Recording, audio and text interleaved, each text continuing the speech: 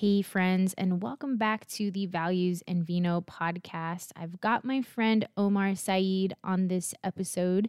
He is the CEO of Ties.com, a high quality menswear e commerce company which has been around for more than 20 years. I would say this is probably the least fascinating part about him. What stands out about Omar is that he's just a good person with a big heart. He's also a transplant from Afghanistan as his family fled the country in the 80s for a safer life. Given all of the current and not so current events, I needed to have him back on the show as he has taken it upon himself to be very outspoken about the recent Kabul takeover by the Taliban. We have an incredibly educational conversation about the U.S.'s role in the last 20 years and some of the things we've gotten wrong that they aren't really talking about in major media. I would definitely stay tuned until the end as we lighten up the conversation to reflect on a topic we covered having lunch years ago and how it changed my perspective in dating, of all things. For all the singles or soon-to-be singles, you don't want to miss this. If you enjoyed this conversation, please leave us a review and don't forget to subscribe.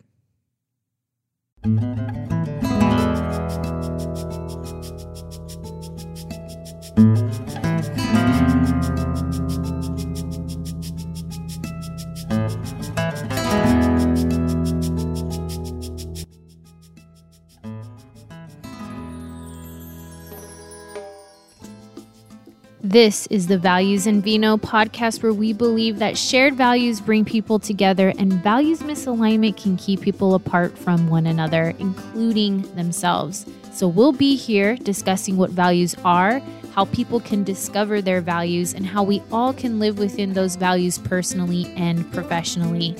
Did I mention there may be some wine drinking? If you love values or wine as much as we do, don't forget to subscribe or leave us a review. Without further ado, enjoy this episode of the Values and Vino podcast.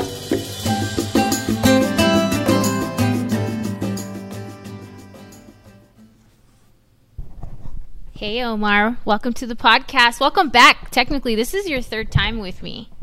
Thank you for having me back for the third time. It's an absolute honor.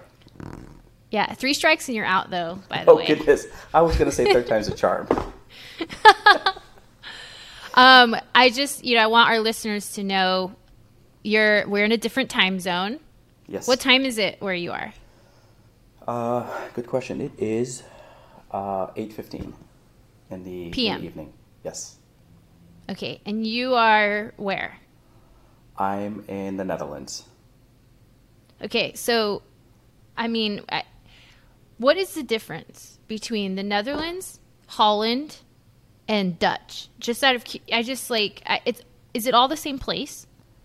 It is all the same place. So the people from the Netherlands are referred to as the Dutch.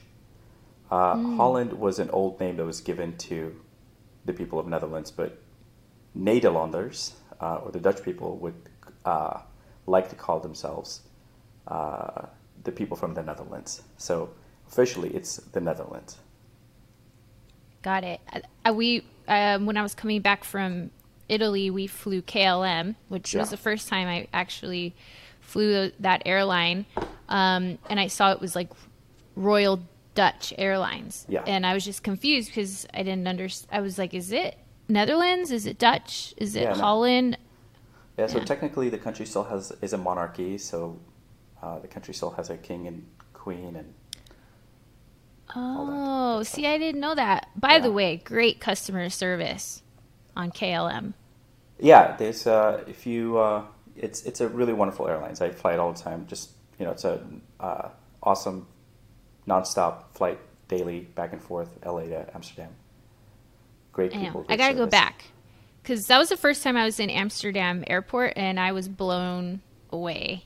It's one of the largest airports in Europe. It's huge. Mm-hmm. We walked a lot to get to our connecting flight. Yeah. But I want to go back, so especially because I want to come see you. Please do. It's been 2 years. When's the last time I saw you? Right before I left.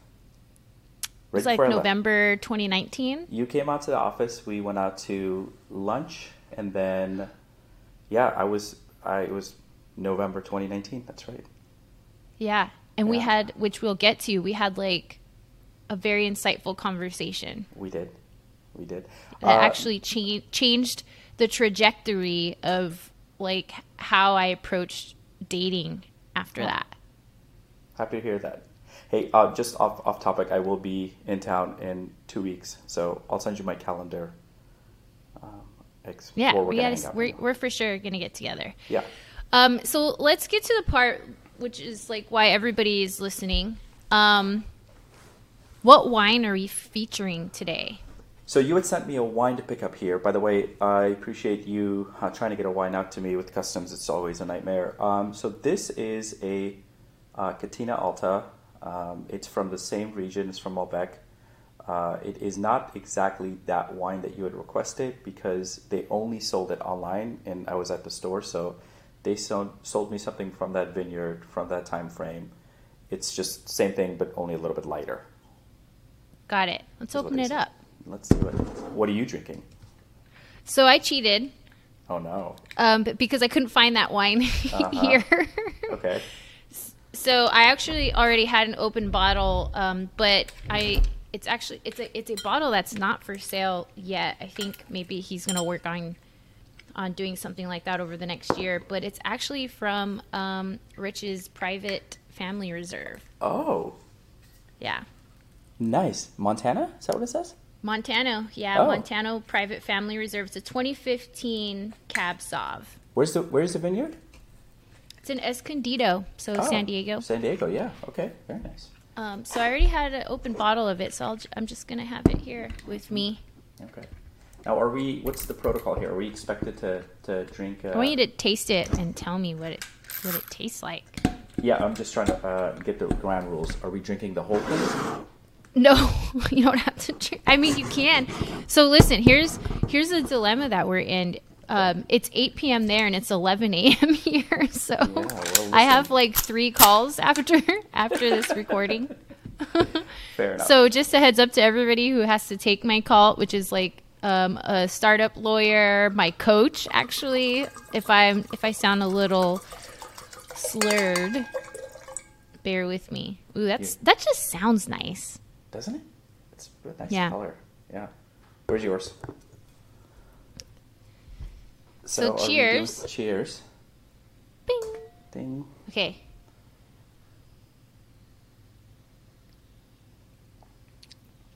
Oh, I like This this. is just like full bodied. How's Yeah. yours? I like it. It's nice. It's not fruity. It's good. I like it. We'll have you take sips toward the end of the show too to see how it opened up. And then I will make sure to link that bottle on the show notes so people can go purchase it. Yeah, as well. I'm a big fan. It's good. All right, so let's get into the show. Omar, you and I met. We're probably going on 3 years, I would say. No, And- 4 years at least. 'Cause we 4 end up- years, and we instantly connected. Absolutely. You know, Ties was a client of ours for a while, but we've always maintained a friendship throughout the years.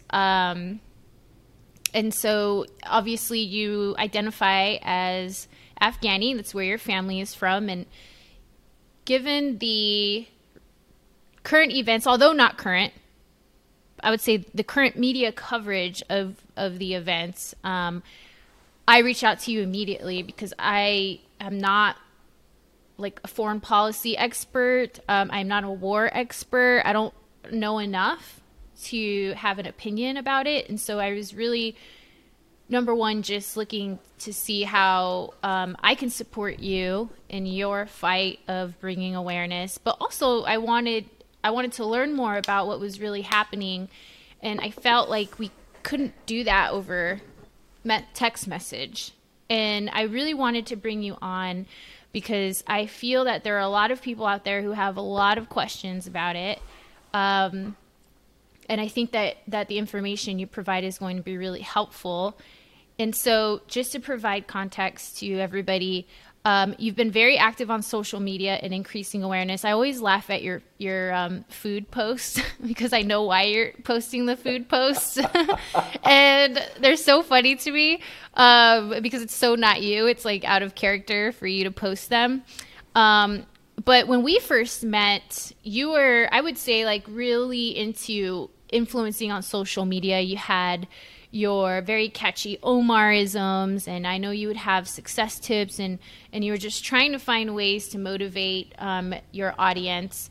And now we've kind of seen a shift in that. You actually stopped completely for a while. You weren't posting anything, especially when Tara was pregnant. I noticed that you kind of went completely off and you were really focusing on her and your family, which is very admirable. But now that you've kind of reemerged, I've noticed, you are very focused on bringing awareness to events that have been happening in other countries. So, like, where were you in your life, like personally, number one, that you ramped down your social media and then kind of ramped back up and switched, or you pivoted what your goal was on your social media? Yeah, a lot to unpack there. I guess like I'll start off with sort of like why I went on a hiatus. And as you mentioned, my wife, Tara, had gotten pregnant. And so towards the end of like her pregnancy, I came out to Europe, or we rather came out to Europe, and we decided that we were going to have our child in Europe. And that wasn't like for any strategic reasons other than sort of we had more family here. Her side of the family is a little bit more sort of concentrated in one area. It made more sense to do it here as opposed to where my family is. My immediate family, my mom and dad are in a different state, and so it just made a little bit more sense. And then we came here, we got kind of like locked out. And the early days, honestly, I was really enjoying the baby and, sort of like the time off of social media. And, anybody who's active on social media, everybody sort of admits and realizes how sort of a burdensome it can be. But only the few who have taken an active step into stepping away from it can really understand the sort of toll it does take versus just focusing on things outside of it. Because you do have a fear of FOMO for the first couple of weeks when you're doing it. So really it was because of the family, as you mentioned. And then as the pandemic was rolling around, and to give everybody sort of contextually where the timeline is, so we had our daughter right before the pandemic, and I'm talking about like a few days before the sort of when everything went to haywire.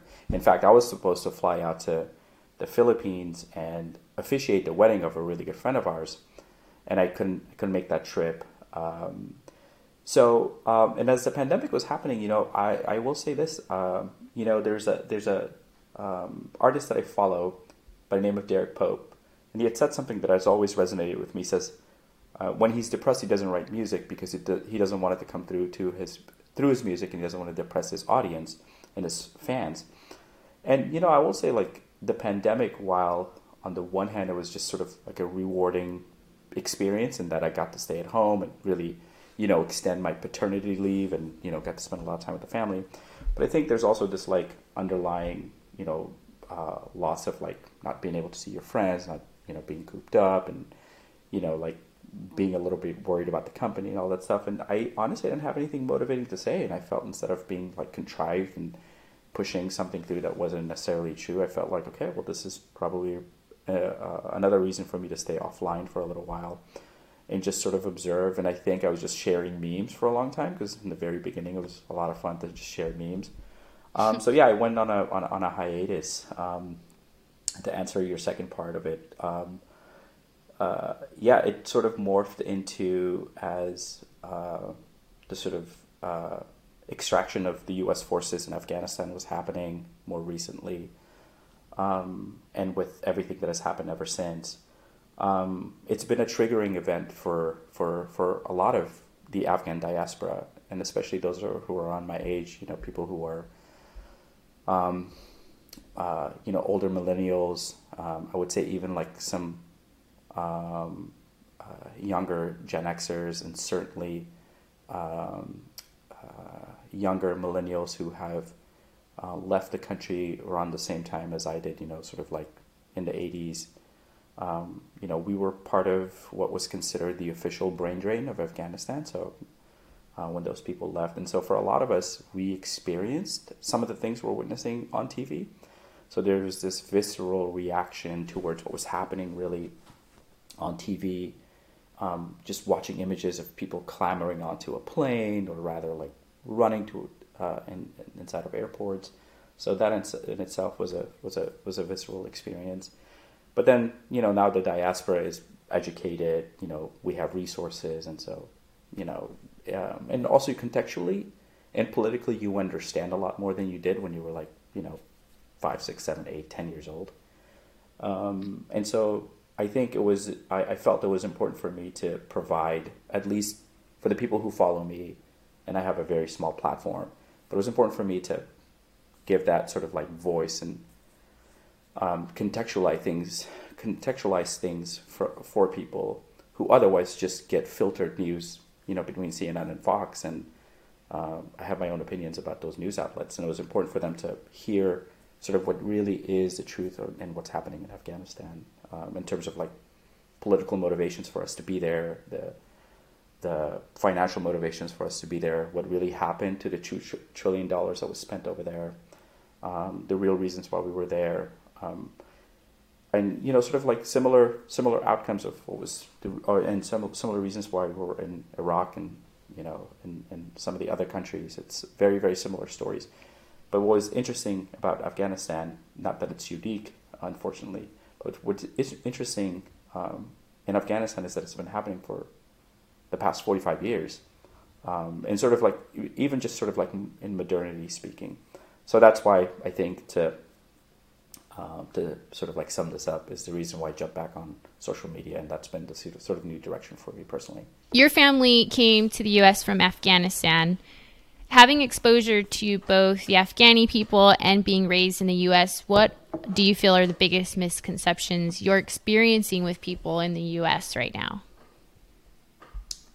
Oh, about the people of Afghanistan? Oh, I mean, there's so many. Where do we start? And also, when we left, Afghanistan was a drastically different type of a place. Sure, the civil war had just ensued, and but Afghanistan was very, very different from the experience that my parents had versus what it is today. And I think that's one of the biggest misconceptions is sort of what people are exposed to today. The Afghanistan that they see on TV was not the Afghanistan that my parents sort of built. Both my parents are highly educated. They were well connected. They had, great jobs. They're professionals, and they contributed to that society. They were part of the revolution. They wanted sort of, equal rights for women and all that stuff. And during the 60s, 70s, 80s, Afghanistan was in its heyday. So sort of the biggest misconception, I think, for a lot of the countries in Asia that are currently in turmoil, but also in the Middle East are currently in turmoil, there was a different version of those countries. They were, they had their own manifest destiny. They had, they were sovereign nations with their own goals and educational attainment goals. They're, building their civil engineering. Afghanistan was a drastically different place. That's number one. Number two, I think what people really fail to understand is that Afghanistan did have an infrastructure, and not just for education, but certainly for other sort of areas of life. A great educational institution. Sure, it didn't, measure up to the West by any means, but that's not the point, right? They had, again, their own manifest destiny, their own sovereignty, and all of that was trampled just because, the former USSR and America decided that they were going to hold a proxy war in a country that didn't have any say in the process. Mm-hmm. I mean, the situation over there is so complex and has so many layers. I mean, can you give our audience a dummy explanation of what's been happening over the last 20 years, what's happened recently, and what should be done from your perspective? Sure. Yeah, so let's focus on, of course, Afghanistan has some sectarianism, and it's important to sort of like note that. And again, this is primarily predicated on the sort of notions that when Great Britain tried to conquer it twice, when they left it sort of in a mess in the way the sort of border lines were drawn, which I think Afghanistan is one of the reasons why it still continues to have border disputes with Pakistan.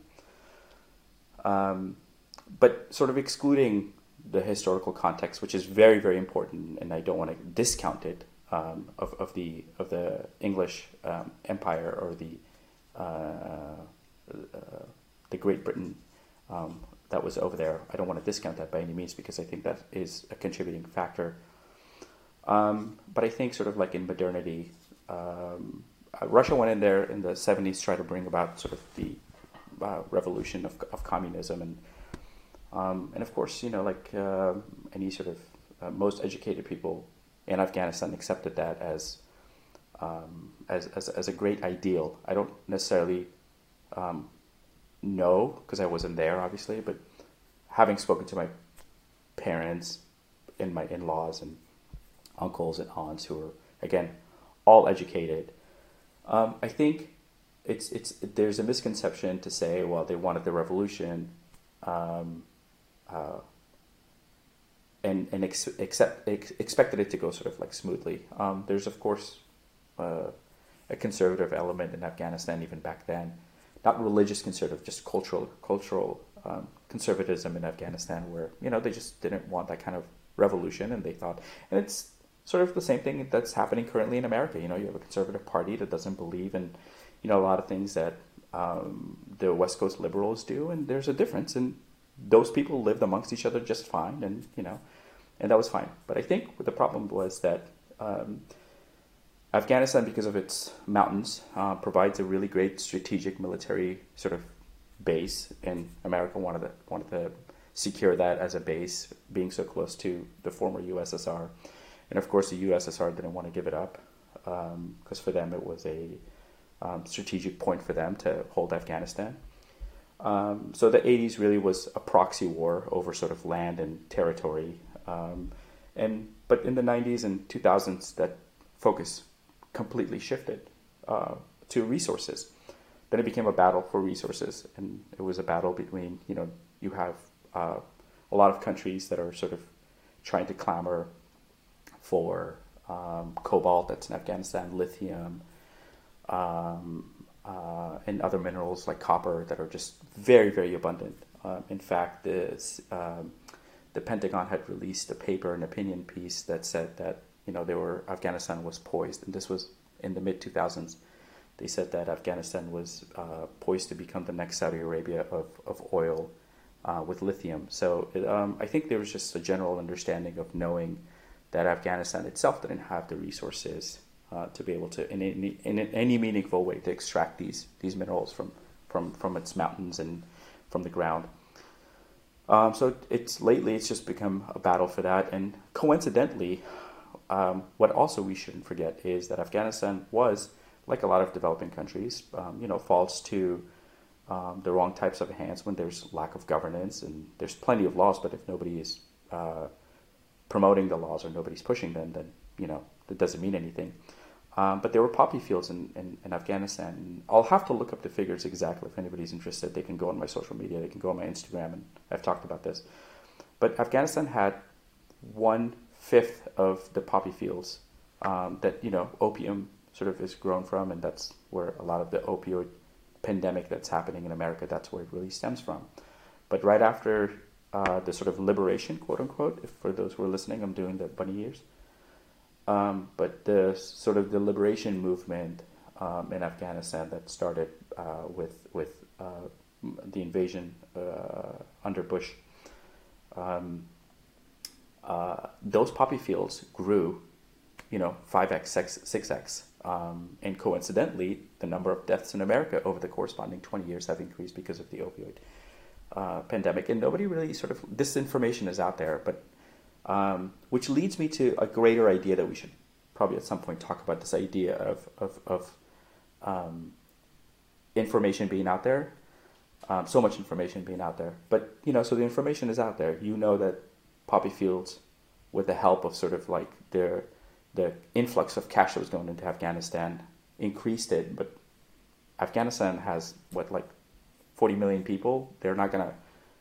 Where are those poppy fields? Why are they being produced? Where is that going? I can tell you that opium consumption in Afghanistan is, marginal in comparison to what's happening in the West and particularly in America. So those two factors, I think, or three factors rather, the sort of start of the proxy war with Russia, and followed by the sort of liberation of resources, is as I like to call it, and then coupled with big pharma really being interested in cheap farming and sort of doing the kind of farming that's practically impossible to do in the West now. And here you have, and today you have Afghanistan that's completely overrun by, I think the United Nations just called Afghanistan the worst nation for any child to live at, which just blows my mind. Mm-hmm. Absolutely blows my mind. I mean, you have children literally dying in Lebanon at this current moment of hunger, but Afghanistan has earned that title of the worst place to live for children. So, yeah, I think it was important for me to participate in this conversation and have a voice in this narrative. So just to talk about some milestones over the last 20 years. So obviously 9/11 happens. We put troops in Afghanistan. You're saying we have troops there because of the desire to have, because they have mountains surrounding them, the desire to have this very good base, for our troops. So we're there, but the media is saying we're there because we want to help these people and we want to make their country better and, impose, some Western beliefs on them. So we're there, and obviously there are people who have died and people who have fought their lives from the U.S. I never want to ever discount the men and women that have given their time and their lives to being over there. And then recently, now we pull out, and then Kabul is taken over. So you're saying that this has to do with the resources that are there. Look, I will argue anybody on this point, and I will die on this hill. I don't mean that literally, since we're talking about this topic, but figuratively speaking here. Look, the original reason that we went in there, or at least what we were told by the Pentagon, Bush, sort of the warmongers of the 2000s. The neocons had this belief that we were going in there because we wanted to eradicate terrorism, right? And Afghanistan was a hotbed for terrorism. The Taliban were there, which, if you coincidentally look deep enough, we funded the Taliban. But it had gone out of control, and we were willing to admit they had gone out of control, and we were in there to sort of defeat the Taliban and get rid of terrorism once and for all, and liberate the Afghan people. And look, even for me, who knows to read between the lines, and I grew up in sort of a very politically fluid family where we talked about politics quite often, I understood it wasn't all rosy when we went in there. But there was a part of me that was really hopeful, because I wanted, as the Afghan diaspora, we wanted the Taliban out. We wanted women to regain their rights. And remember, back then, women couldn't participate in government. They couldn't participate in public, really, in any meaningful way. There were tons of stories about how women try to get together, and there's just sort of the stories are abundant. So we thought, look, we understand why the U.S. is really there, but at least people will have some rights, and this will happen. But I think sort of as we look back, we realize the real reasons why we were there. The truth is that, sure, yes, there was terrorism in Afghanistan. There were because Afghanistan didn't have any sort of meaningful government, no way to defend itself. It was great to have powerful military there present, sort of get rid of these people from the capital, get rid of these people from the government, install a proper government, or at least help install a government, get a way towards democracy. Those steps were absolutely sort of in the right way. But I think to say that we were that we continue to stay there for those reasons is something that is not entirely true. It's not the full truth, right? It's partly true, but it's not the full truth. You also had simultaneously, the Jawbreaker team that went in on the first days of, September 9/11. We captured practically the important people that we wanted to capture. The first SEAL Team 6 that went in there, they got their mission done. They were in and out. They did what was supposed to happen.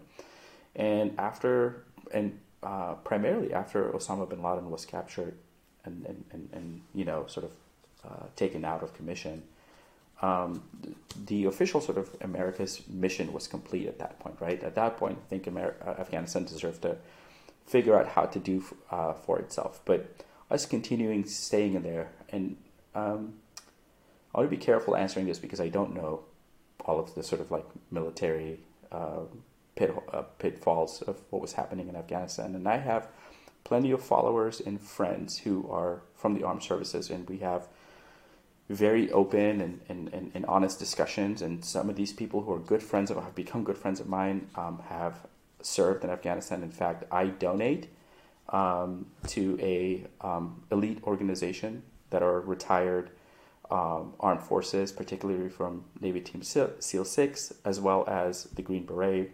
There's an organization in New York that I participate in, and that we donate through our company to them.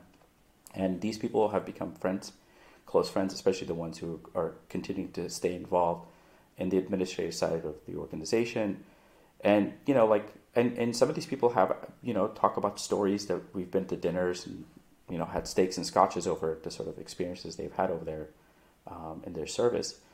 So I know that there were people there that really believed in the actual sort of the public mission that was sort of stated. But I think it's naive not to talk about the resources that was taken during the same time. And it's naive to say that that's the only reason why we're there. It's naive not to sort of admit these facts and admit that the majority of the $2 trillion that was spent in Afghanistan was primarily done to extract resources and was primarily spent on U.S. companies by way of no-bid contracts, which is really a robbery of sort of taxpayers' money, right? That's the sort of like the other side of like, if you can call this sort of like the criminal effects of this. It's a transference of wealth. I know you and I have talked a little bit about this, about other areas, but this is really another way to rob the U.S. taxpayers, right? If you look at Halliburton,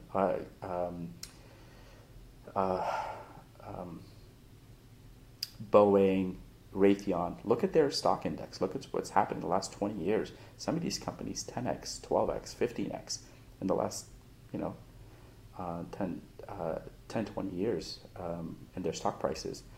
And some even more so. Some companies that are not as public facing but are publicly listed have grown tremendously. So it's not incomprehensible to at least give notice to those factors and say those could also be a contributing factor for the way we handled operations in Afghanistan in the last 20 years. Got it. And so, there are people that are saying that the people of Afghanistan didn't want our help. Just quickly, do you think that's true or false? I think that's unequivocally false to a great degree. Sure. Look, if you had tomorrow, if you had Handmaid's Tale sort of scenario, there would be people in America all for it. And Texas today is proving it, right? You can't deny that. There would be people that would say, yeah, absolutely, a woman does belong in the kitchen, and men should be sort of like the all authority. Those types of people exist. There's always going to be crackpots out there. You can't sort of like base the entire trajectory of and motivations and hopes of a country to a few people that could exist. Sure, am I willing to admit that it exists? Yes, but we should also admit that it exists everywhere. Right. So, yeah. So false. What is the next most important thing our listeners can do to help? Something they could do today. Yeah, I mean, just today there was an announcement that California is expecting 5,000 Afghan refugees to arrive any day now. They're going through clearances, so I think in the next week, refugee centers are going to be filled. I think donations of all kinds, clothing, and it's just not clothing. It's also, there's somebody had made a list on Amazon of the things that they were donating to their local chapters, and I was on there buying a few things, and I realized, and it honestly, I teared up because, there's utensils and baby seats, diapers, and then all of a sudden it starts hitting home a little bit harder than it does just surfacely, if that's a word, surfacely thinking about, because all of a sudden you realize, oh my God, these people don't even have utensils anymore. They need combs, right? When they arrive, they just don't have, and then, especially for the diaspora who's left that, I realized those were my personal experiences. When we became refugees and we came to, coincidentally, by the way, we ended up in Holland for a few years. We were welcomed with open arms, and they were wonderful people. We lived in a wonderful community. In fact, to this day, we're still friends with our old neighbors in the old neighborhood. We still keep up. My parents come to visit us, or in the past would come to visit family. They would go to the old town and speak to those people. Wonderful community. But I remember arriving, and we were given sort of government housing because we sought asylum. My parents got political asylum. But I remember the neighbors would come over and they would drop off, extra blankets. Those are things we didn't have, and you realize going through this list, because we're so used to, you have a child, you run to the store and you grab yourself a baby seat. You all of a sudden realize these people can help with no resources, none whatsoever. Maybe a couple of $100 that they have that they have in their pocket, but that's it. And now they have to start a life all over again, leaving everything they know behind. To answer your question in a very long-winded way, that's where you can start, especially if you're in California. But I know there's a large group that's in Washington, D.C. that arrived, one in Virginia, and unfortunately, those are the only states that I know about. But I know there's Seattle, I think, is another port that they have arrived at. So if you're listening and you're in the North America area, especially in the U.S. and Canada, there's a lot of refugee centers that are currently receiving in sort of an onslaught of immigrants coming in. And then if you can't, look, it doesn't have to be items if you can't afford anything, totally understandable. The other thing you can do, they need interpreters, they need just people to help with application process. I mean, as a 8-9-year-old, I used to fill out, my parents' application for their driver's license. It would be nice to have a native speaking grown-up helping you do that. Do you have an organization that you prefer or that you would recommend our listeners? Just because I know there's a lot of, it's very skeptical out there, Absolutely. My notion has always been to go with whatever the state is recommending. The state itself usually has a lot of resources to do it. I will say this, if you're listening and you're in Europe, a lot of European countries, there's a lot of Afghan diaspora in Europe. A lot of these centers are no longer accepting clothing or anything because they are filled to the brim. And that's a fortunate thing. And, I'm kind of proud of the Afghan communities coming together so fast. In fact, here in Holland, there was a call for one day, and then the second day there was announcements please, no more, we have enough, which was really powerful. I personally am planning a trip to Turkey, Greece, possibly Poland, to take items because I know those countries just don't have the same resources. And so I'm trying to coordinate with organizations that are already there, and if they can't take it, then I'll just I'll do it myself. So that's number one thing is the help. But the second thing is also knowing that, and this is where I was talking about the realism of what people can do, is understanding that Afghanistan is going to be like this for at least the next 5 years. This isn't going to change. It's certainly not going to change with our administration. Maybe the next administration that'll come in will have a different take on Afghanistan, but it certainly is not going to change for the next 4 or 5 years. So for the next 4 or 5 years, this is a marathon for all those who are Afghan allies, Afghan refugees who have made it. This is a marathon for us. This is not a sprint. This is not going to end tomorrow. Those people are going to continue getting out of Afghanistan by whatever means possible, and they'll end up on the shores of the Western and Eastern European borders, and they're going to need all the help. I agree. And it's so interesting because the media obviously portrays the Afghani people a certain way as a representative, as a representation of how all Afghani people are over there. And it, as a Middle Eastern, I always feel like it doesn't matter like what kind of Middle Eastern you are. I can always sense if you're Middle Eastern in general. And I've realized when I know somebody is Middle Eastern and I ask them like, oh, where are you from? They're always so hesitant to tell me that they're from Afghanistan. They're afraid that, I will judge them, or, I always have a lot of empathy for Afghani people here and Iraqi people who are from Iraq as well. Because they can't be who they really are. And I mean, they're afraid, where, we have groups, specialized in projecting, your race or your culture. I find these people not able to do that. Yeah. So without getting into the sort of like race dynamics in America, even for myself, I can attest to what you're saying. And I agree with you, because I think I did it for a very long time, and I may have even done it with you. Where I think you did actually. I think when I asked you, it was like, my answer is, yeah. I don't remember, but I just was. You were like, did you say Syrian maybe, or you said something? No. I always say I'm from Afghanistan, but I grew up in Europe. It's almost like pacifying, or rather, sort of like, like disassociating yourself from. It's exactly right, from what's happening in modernity, and like I said, I'm very guilty of it, because I know I've done it for a very, very long time. I've only became conscious of it, I think, in the last few years, that I make that distinction. But I think a really wonderful book for people who want to understand this, maybe they're from the Middle East, or maybe they're not, they just want to understand this, is a wonderful book by Edward Said. No relations to me. Edward Said was a professor of comparative literature at Columbia University, and he spoke a lot about sort of,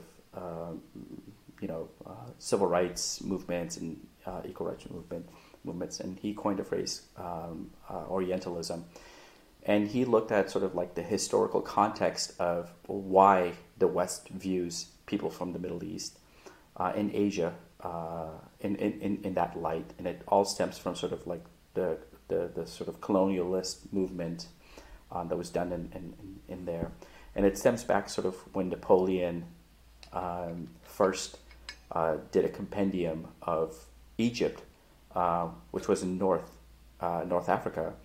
And from then, from that century, and from those books and those compendium of knowledge that was composed during Napoleon's sort of rule in Egypt, from then the bodies of work in literature, art, that have been produced in the West all have a common denominator that looks at people of the Middle East in a certain way. But meanwhile, you have people as diverse as people from Egypt and Morocco and North Africa to people from Iraq and Iran and that are in the Middle East, and then you have people Middle East and Asia. These are very, very diverse cultures, with the only common denominator really being sort of being Muslim maybe, and even that's not necessarily true, because there's a large portion, there's a large population of Christians and Jewish people that are in the Middle East. But nevertheless, these books that have been sort of like compiled, these bodies of books, and what he called sort of the encyclopedia of its first kind that was composed about Egypt, a lot of the bodies of work currently that we draw from even to this day is from those images that were on there. And he just goes through, again, being a professor of comparative literature, he sort of historically goes through artwork that was produced in the West, and poetry and books, that portrays and draws from similar types of bodies of work. And today you have the sort of, in modernity, what Jack Sheen calls sort of real bad Arabs that are being portrayed. But nevertheless, I think it's one of the reasons why, it becomes a self-fulfilling prophecy, where through hegemonic discourse today, right, you have people like me who grew up in the West who say, yeah, I'm from Afghanistan, but I grew up in the West, But I'm not like those people, but the reality is I am from Afghanistan. And but there's a whole component of race dynamics in America that I don't think we want to get into today. We should start like a Hug an Afghan campaign. Find an Afghan also. And hug one. I mean, if you're here, I totally do it. I mean, shoot, when I reached out to you, it's like you posted that thing that on Instagram that a bunch of kids were like flying into LAX and asking people to take them in. I was like, I was like, where the hell did that post go? I know without hesitation. I mean, of course, I was like, be worried because I'm like, okay, some freaks are going to go pick up some of those kids, right? And so, but I'm not. Well, it depends on who you ask, I suppose. I will say this for your audience. You were one of the first people that reached out to me to ask me if I was okay, and I appreciate that. And that meant a lot to me and my wife in those moments, because it was very, very difficult. And, I was in my own feelings for a very long time. And,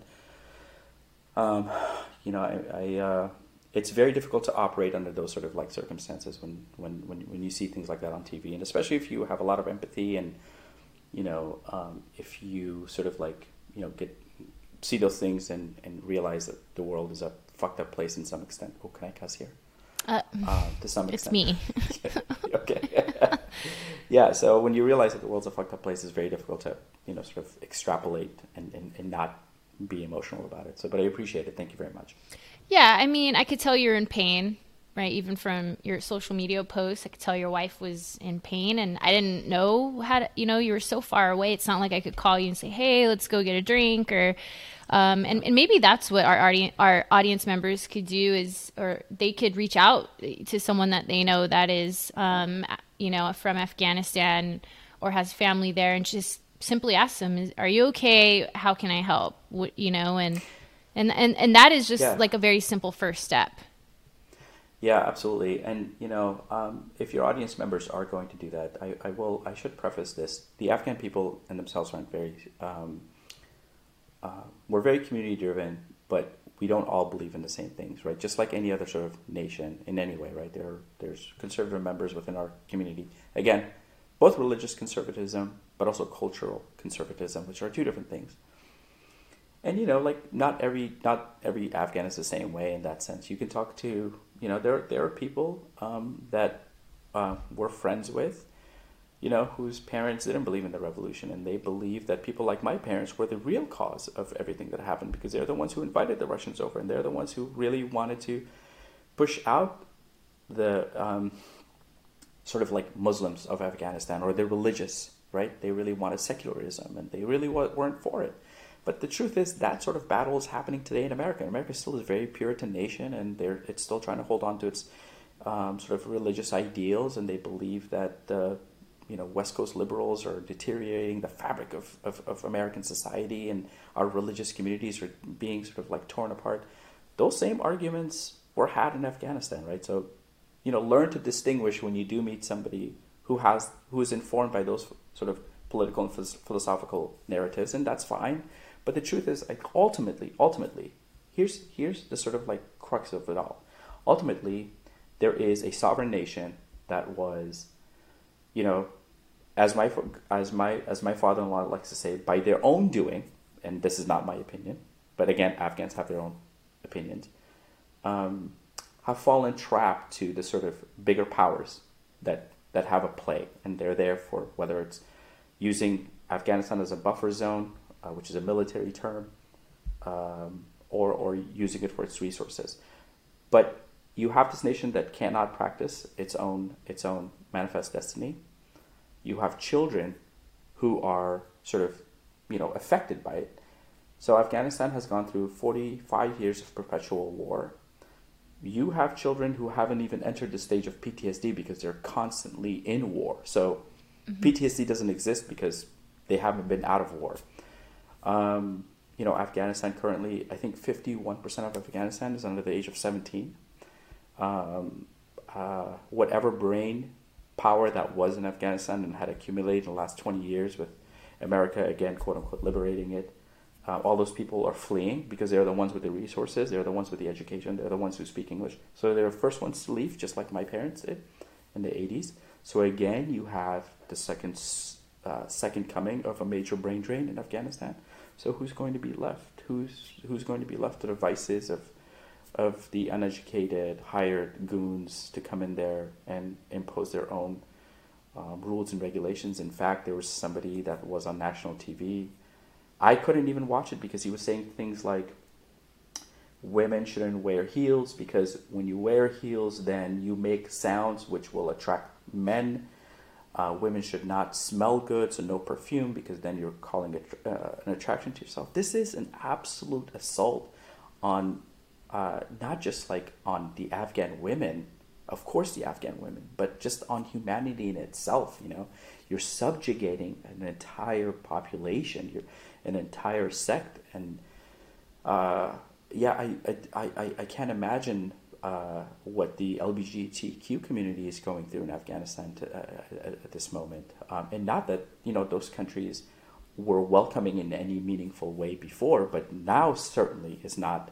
I mean, now they're just probably being executed on sight. Women have no rights. We all vividly remember, and if you don't look it up, but if you're too young, but we all remember the woman who was being executed on the soccer field pre 9/11, pre our first invasion of Afghanistan. So those days are going to return. In fact, in some ways they already are. There's videos out there that are just absolutely horrific to stare at. And so, yeah, I think this is a marathon. I think the Afghan people, unfortunately, are in for another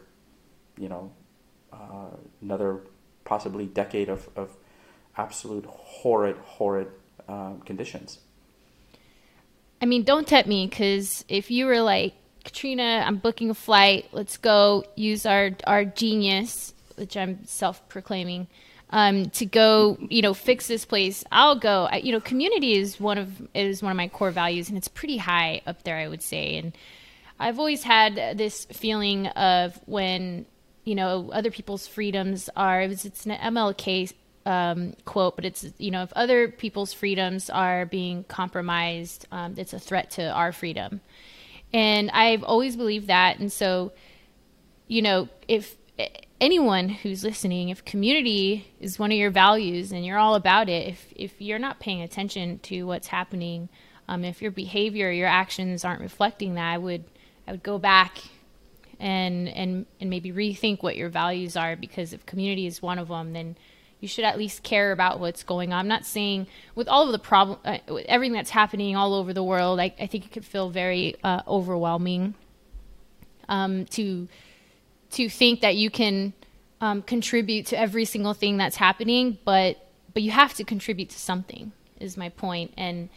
And speaking of values, can lighten up the conversation a little bit. Our last conversation. Sure. I got some single listeners out there. I've got listeners who are maybe in relationships that they're questioning, or they're not sure. It just doesn't feel right, and maybe they're not able to identify why it doesn't. Well, that was a heavy pour. That sounds so nice. Oh, goodness. Are you gonna finish the bottle on the show? No. I mean, I'm 1/4 of the way down. It's like 9/11 here, girl. Yeah. It's on Thursday, 9/11. Got a pretty. That's right. It's Thursday. Late day tomorrow. So I felt like we were like having lunch, and I was explaining to you what I was feeling. There really wasn't like an egregious reason for me to pinpoint exactly why I was having this like torment of the soul in my circumstances at that time. And so I would love it if you could share what you shared with me during that lunch, and just to kind of help facilitate you, you were saying that there's like primary. I know exactly where it's going. Yeah, primary values, and then the secondary ones that kind of keep you there, even though you probably feel like you shouldn't be there. So can you just share that with my peoples? Sure. Yeah. Okay, so I will get into it, but I want to preface two things real quick. So my wife, who's a marriage and family therapist and with 2 masters, and this is what she does on a daily basis. She practices, and she's a clinician. She told me that I missed my calling. I really should have gone into psychiatry or psychology, because she says I have a knack for this. But obviously, way too late. So I want to preface this to your audience. And then the second thing I want to preface is we talked about 2 different sort of like things that you should do. One is sort of identifying your behavior, which is what you're referring to right now that we're going to talk about. And the second thing is what you should do once you find that right person immediately, especially if you're somebody who's like serious about relationships. But I think the 2 sort of like things that we, or the thing that we talked about that you're referring to is we all have a list that we sort of like have in our brain about the partner that we want to have, the list of characteristics that they should have, things like, must not smoke, whatever that is. It's different for everybody. I'm just going to rattle off a few things. Must be educated, must not smoke, must not drink, or must be X feet tall and do this and do that, right? Like we all have. Can't be a racist. I remember you specifically saying that one. Yeah, so you can't be a racist. Yeah. And then you have this secondary list that you're not aware of, right? These are things that like you're like, oh, absolutely not. Somebody who's got like bad breath, for instance, or somebody who's like, under 4'9", whatever that list is, like must not have children, whatever that is. I don't know what that is, right? It varies for everybody. You went so low on the trigger list. 4'9". Are you trying to protect some people out there? Yeah, I totally am, including myself. It's like 5'6". Yeah, as somebody who's officially 5'9", yes.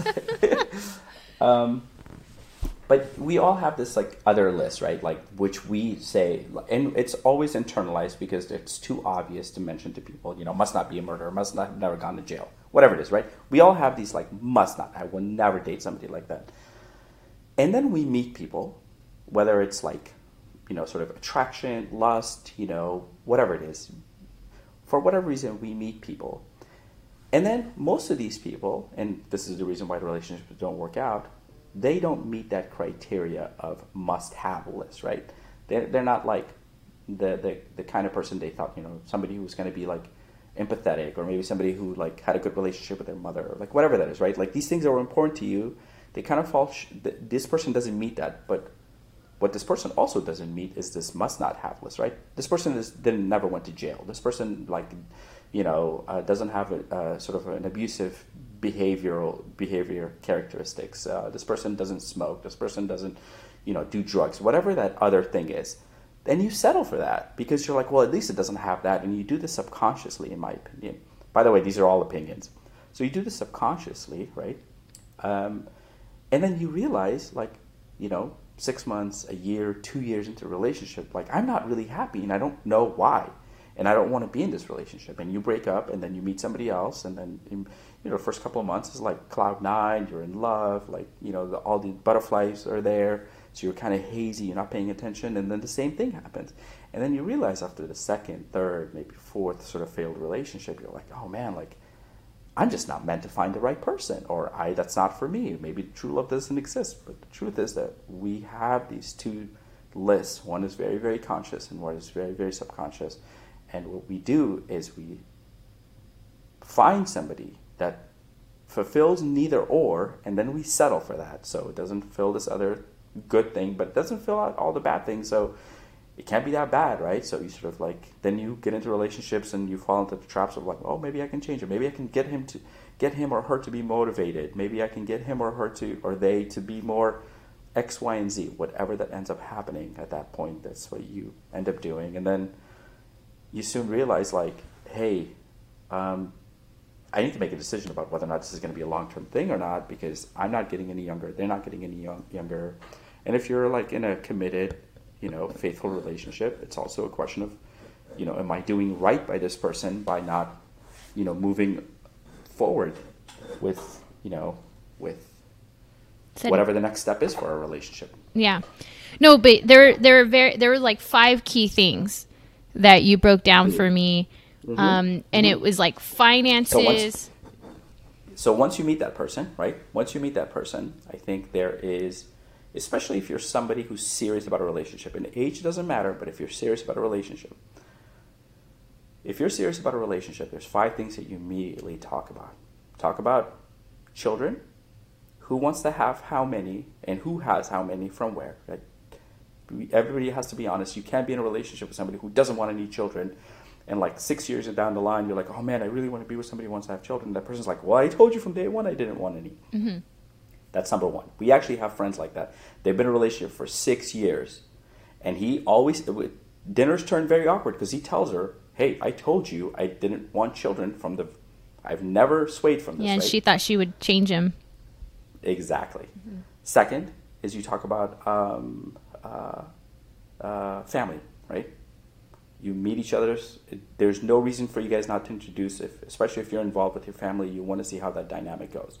That person marries your family, you marry that person's family. Even if it just ends up being like a non-marriage, long-term committed relationship, you still want to introduce those people because you want to see how they interact with each other. The third thing is you want them to interact with your friends, because there's a couple of trigger warnings, right? If that person has no friends, that's a trigger warning in my opinion, right? Like, who doesn't have friends by the time they get to 20, 30 years old? That's a red flag in my book. The fourth thing is talking about finances. This is very, very important. Like when you're in the beginning of the relationship, maybe one person is paying for everything, the other person is paying for something else, or maybe you guys are splitting everything. It's very important to find out, especially if you're going to get committed, and especially if you're going to move in, and especially if you're thinking about marriage, about who has what income, but more importantly, who has what debt. Because that is, when you marry somebody, that debt becomes yours. And so it's very important to talk about, finances.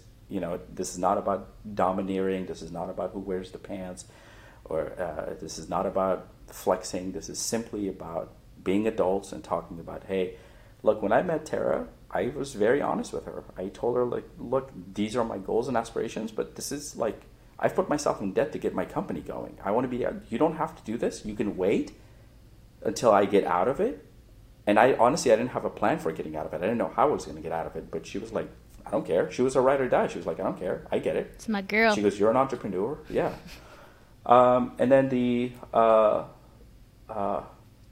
children, finances, family. Religion, housing. Religion. You talk about religion. This is really important. You know what the funny thing is? That I didn't think this was very important because I grew up in a secular household. Obviously, by me drinking wine, I grew up in a secular household. But I know friends, close friends, who've ended relationships over religion. In fact, I ended a relationship in college over religion. If somebody is devout or somebody is not devout, or somebody is of a particular religion and somebody is not of a particular religion and they don't want to convert, or no one wants to convert, or no one wants to practice, or no one wants to stop practicing, these things need to be discussed almost immediately. Because if you really find religion something that is, spiritually sort of fulfilling for you, and somebody else doesn't, that can be a red flag. Or if the particular religion you're practicing, somebody doesn't want to practice, or they want to practice it the way you want to practice it, that could be a source of problem. I know people, let me rephrase.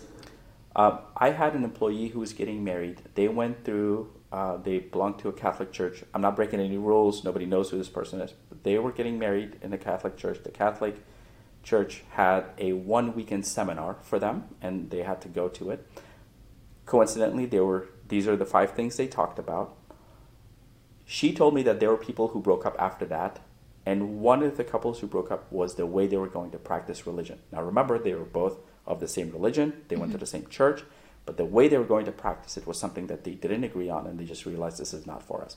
So even to the degree at which you're going to practice, to the degree of how many children you want to have, to the degree of how much debt or how much aspirations you have, there are people who both are they match all these things, but maybe they don't have all the same aspirations and sort of like attainment goals, right? Like one person, they both have good jobs, but one person just wants to stay in middle management, or one person just wants to stay at the level that they're at.